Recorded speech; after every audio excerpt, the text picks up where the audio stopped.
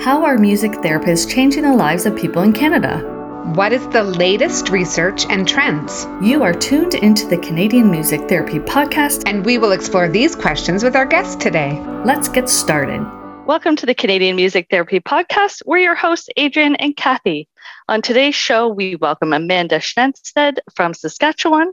Listen in as Amanda speaks about her journey as a music therapist and her role as president of the Music Therapy Association of Saskatchewan. She also tells us more about how she views music therapy as a part of her overall wellness. And here's a little more about Amanda. Amanda is thrilled to be speaking with us today about music therapy. She completed a Bachelor of Music from Brandon University and a Master of Music Therapy from Wilfrid Laurier University, where she was a recipient of a Shirk Scholarship for her arts-based major research project. And in 2009, she returned home to Saskatchewan, where she works as a music therapist at Wascana Rehabilitation Center. She'd like to thank you all in advance for taking the time to listen and hopes you enjoy the chat.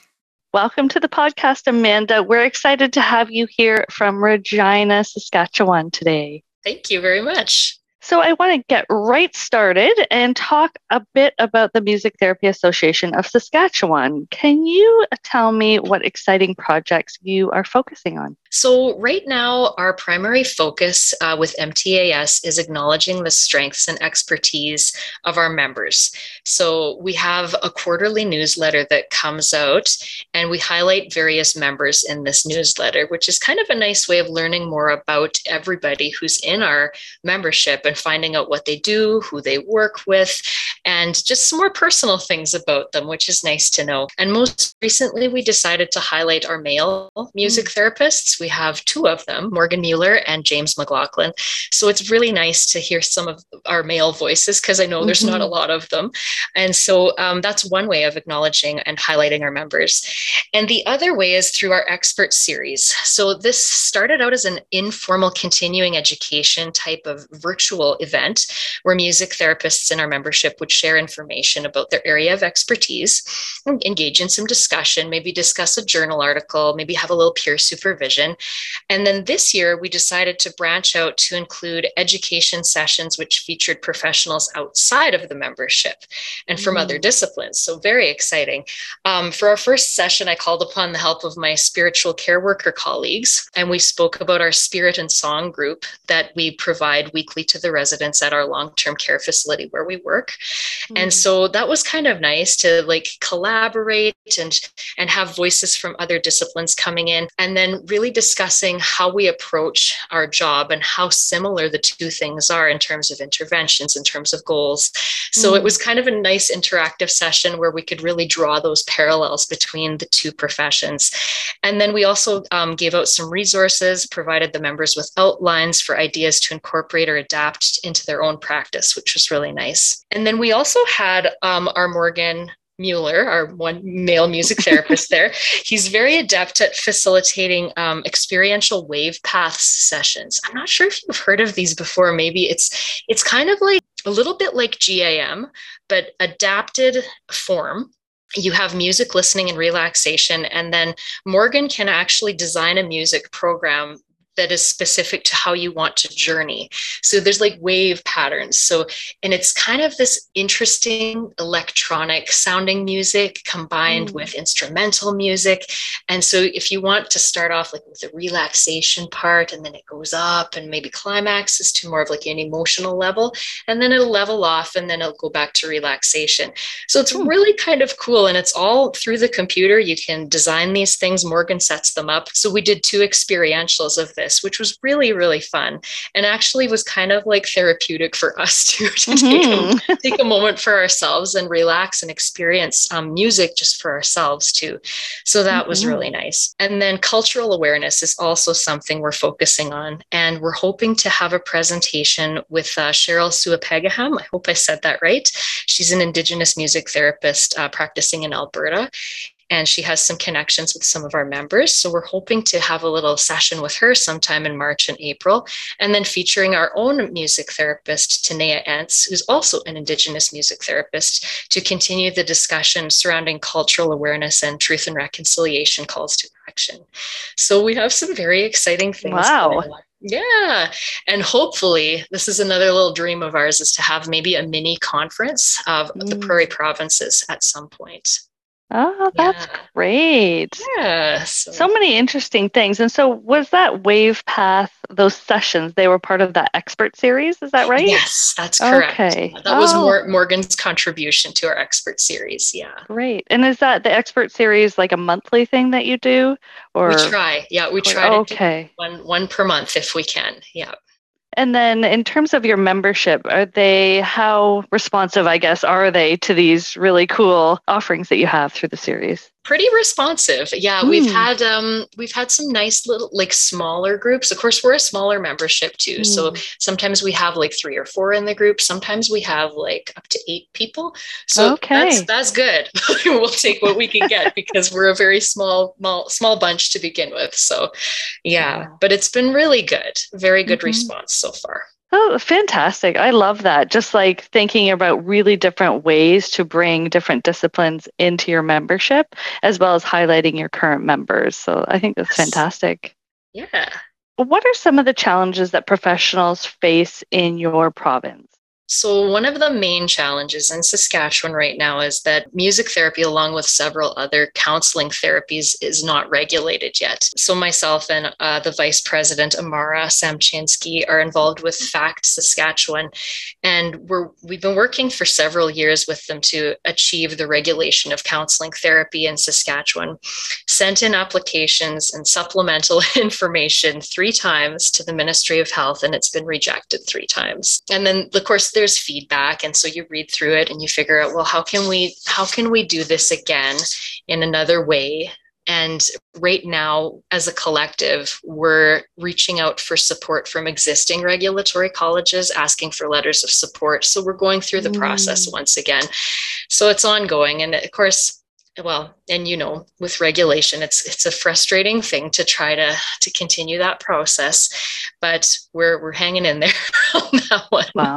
Yeah, so that's one. And then the other one is kind of like staying connected and engaged as a music therapy community, especially during this pandemic. It's very tough. And this is just my opinion too, is that there's like this collective burnout maybe happening among professionals where we've just been adapting to the change so much that we've had to do because of the pandemic.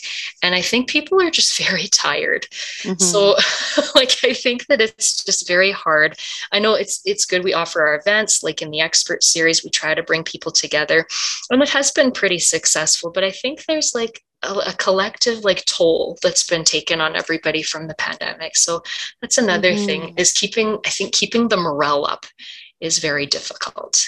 Yeah, you know what? When you're saying that, I'm thinking, yes, that's exactly how I'm feeling. A lot of my colleagues are feeling, that collective burnout. Like, okay, we can do this. Let's change. In our first year, as we're coming up to the end of year 2. Okay, we can do this. But then it's like, how much more can we do this over and over and over? And this change, like, okay, change your business. Okay, this is open. That's not open. Do this, do that. I mean, really, I read something on Instagram the other day, and they said, I would like to live through precedented times instead of unprecedented time. Let's go back to precedented. Yes. So, yep, definitely. I can understand your comments around that for sure. Yeah. Not to flip over to the positive, but it sounds like with the expert series, you have been able to connect and to stay connected online in that way, which does help. And there have been some innovative ways of connecting that have been good for us, Yes. But it's still very difficult times. And I have to say, I admire you and thank you for staying the course with FACT Saskatchewan. Oh. Yeah, because I hear you.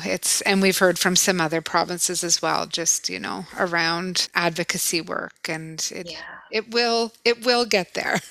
I hope so. Yes. Yeah, definitely. Yeah, sure. Just keep trying. Yeah. Totally. We'd love to hear about you, Amanda. So if you could tell us, what is your music therapy story and what made you decide to become a music therapist? Well, this goes back pretty far. I felt a lot of things, emotions when I was a teenager, and I found that music was my avenue to express a lot of the angst that I felt. I taught myself how to play the guitar when I was 16, and I started songwriting, and that became like this huge avenue for self-expression. And listening to punk and heavy metal music was something I used a lot to, get out those more aggressive feelings. And then when I was taking my Bachelor of Music degree at Brandon University, Manitoba, I had some pretty intense experiences engaging in music creation with one of my close friends who struggled with mental health issues. And from this, I just realized the true healing and cathartic power of music.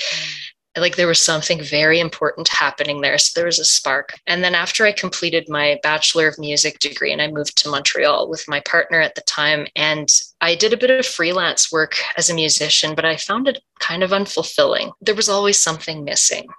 And as a performer, I remember being on stage and feeling really distant from the audience. I wanted to know what they were feeling and how the music was affecting them. And then from there, I began to read more about music therapy. And then I thought, oh, this is good. This is what I want to do. And immediately I decided I would audition for Wilfrid Laurier's Master of Music Therapy program and was accepted. I completed my degree there and returned back home to Saskatchewan. And I've been working here ever since. So it was quite a journey. So you really followed your calling, that internal knowing. Mm-hmm. That was there for you. For sure. Yeah. So I wonder, what is your relationship with music right now, and how do you use it in order to maintain your own health? There's two kind of divergent paths on this question. My initial response is I don't. A lot of the time, I don't use music right now because I do music all day, and I get to the point where I just want silence. I crave silence, even from all sound, like just to have no sound. It's really nice. I sometimes. relate So 100%. Yeah. Nice. So I'm not the only one who feels that. No, I hear you. It's just nice to have no sound. On the opposite side of that, this was a few weeks ago. I had a day off from work and I had a really bad headache. And then I decided I'd watch a heavy metal concert. I found one on Amazon. It was of the group Rammstein. And I was like, this German heavy metal group. I've known of them for quite many years. And it just rekindled my love of this genre. Like I was smiling the whole time and I'm watching and I'm like, oh yeah. And then noticing my headaches going away. And I'm like, wow, this is amazing. Why don't I do this for myself more often? I'm missing out on things here. Mm-hmm. And I've always been a fan of that genre, heavy metal music, because it allows that cathartic release of aggression that I don't get to do anywhere else. And then there's this comforting image that I have that goes along with listening to that kind of music. And it's like soaking in a hot tub full of black water and being surrounded by little bits of like rubber floating around, but they're caressing your skin and it smells good. It doesn't smell like rubber. It smells like something beautiful. And it's just this strange image, but I find it very comforting. And I think one day I might have to do some kind of a study on the therapeutic value of heavy metal music, because I know I'm probably not the only one who feels this way. But I think that I used to play in a band too, years ago. It's been a long time since I played in a band. And I think maybe that would also help me like gain back like that energy and doing music for myself and that feeling of catharsis once again too. So, well, my husband would definitely relate with the catharsis release and the voice and the connection that he finds in heavy metal music for sure. Nice. I'm picturing this hot tub like some sort of hydrotherapy massage. I think it smells, to me right now, it smells like sunblock or Cuba. Yes. Somewhere warm. Oh, yes. Love it. An escape for sure. But I hear you, Amanda. When you are working in music all day, it is silence that is restful and restorative. And I did have a time where I played with a trio. So it was similar styles of music to what I was likely using in my workplace, but it was the human connection with the other two artists and then creating music together that was really wonderful and Yes. really refueling for me. So I think following that draw, that pull to play in a band, that totally makes sense. I'm wondering, so I have a question kind of back to music therapy. I'm wondering how your approach has changed since taking your music therapy education at Wilfrid Laurier. I loved the approach that was taught at Wilfrid Laurier. It's very psychodynamic and improvisation based, and that's always the groundwork for everything I do as a music therapist. However, over the years, my approach has become more eclectic and more collaborative. I find myself like, doing the music one-to-one music therapy session, and that's like very, very music therapy. But then in groups, I find myself wanting and most of the time collaborating with other professionals as much as I possibly can. It's kind of a rare thing because music therapists in the community are kind of on their own. They go and they do their groups and their individual sessions, and it's them. And they're like the main source of support there. When you work in a long-term care facility, you have this team that you can draw upon and all of the expertise that they carry with them. And I find it so amazing to offer these collaborative groups, like working with the rec therapists to offer a sensory group, or like I mentioned with the spiritual care workers, like offering that spiritual music therapy group. It's so fulfilling from my end. And I think also the recipients of that kind of treatment or intervention are also benefiting because they're getting these two people with two different approaches interweaving together. And there's so many more benefits from that they can reap, I think. So yeah, I think I'm a more eclectic and collaborative music therapist these days. And I think that's really important, for that influence and change to happen as your practice, figure out your personal approach and style over time. And really important for music therapists, maybe newer music therapists too, to hear that message of it's really wonderful to seek out those opportunities for collaboration when you can.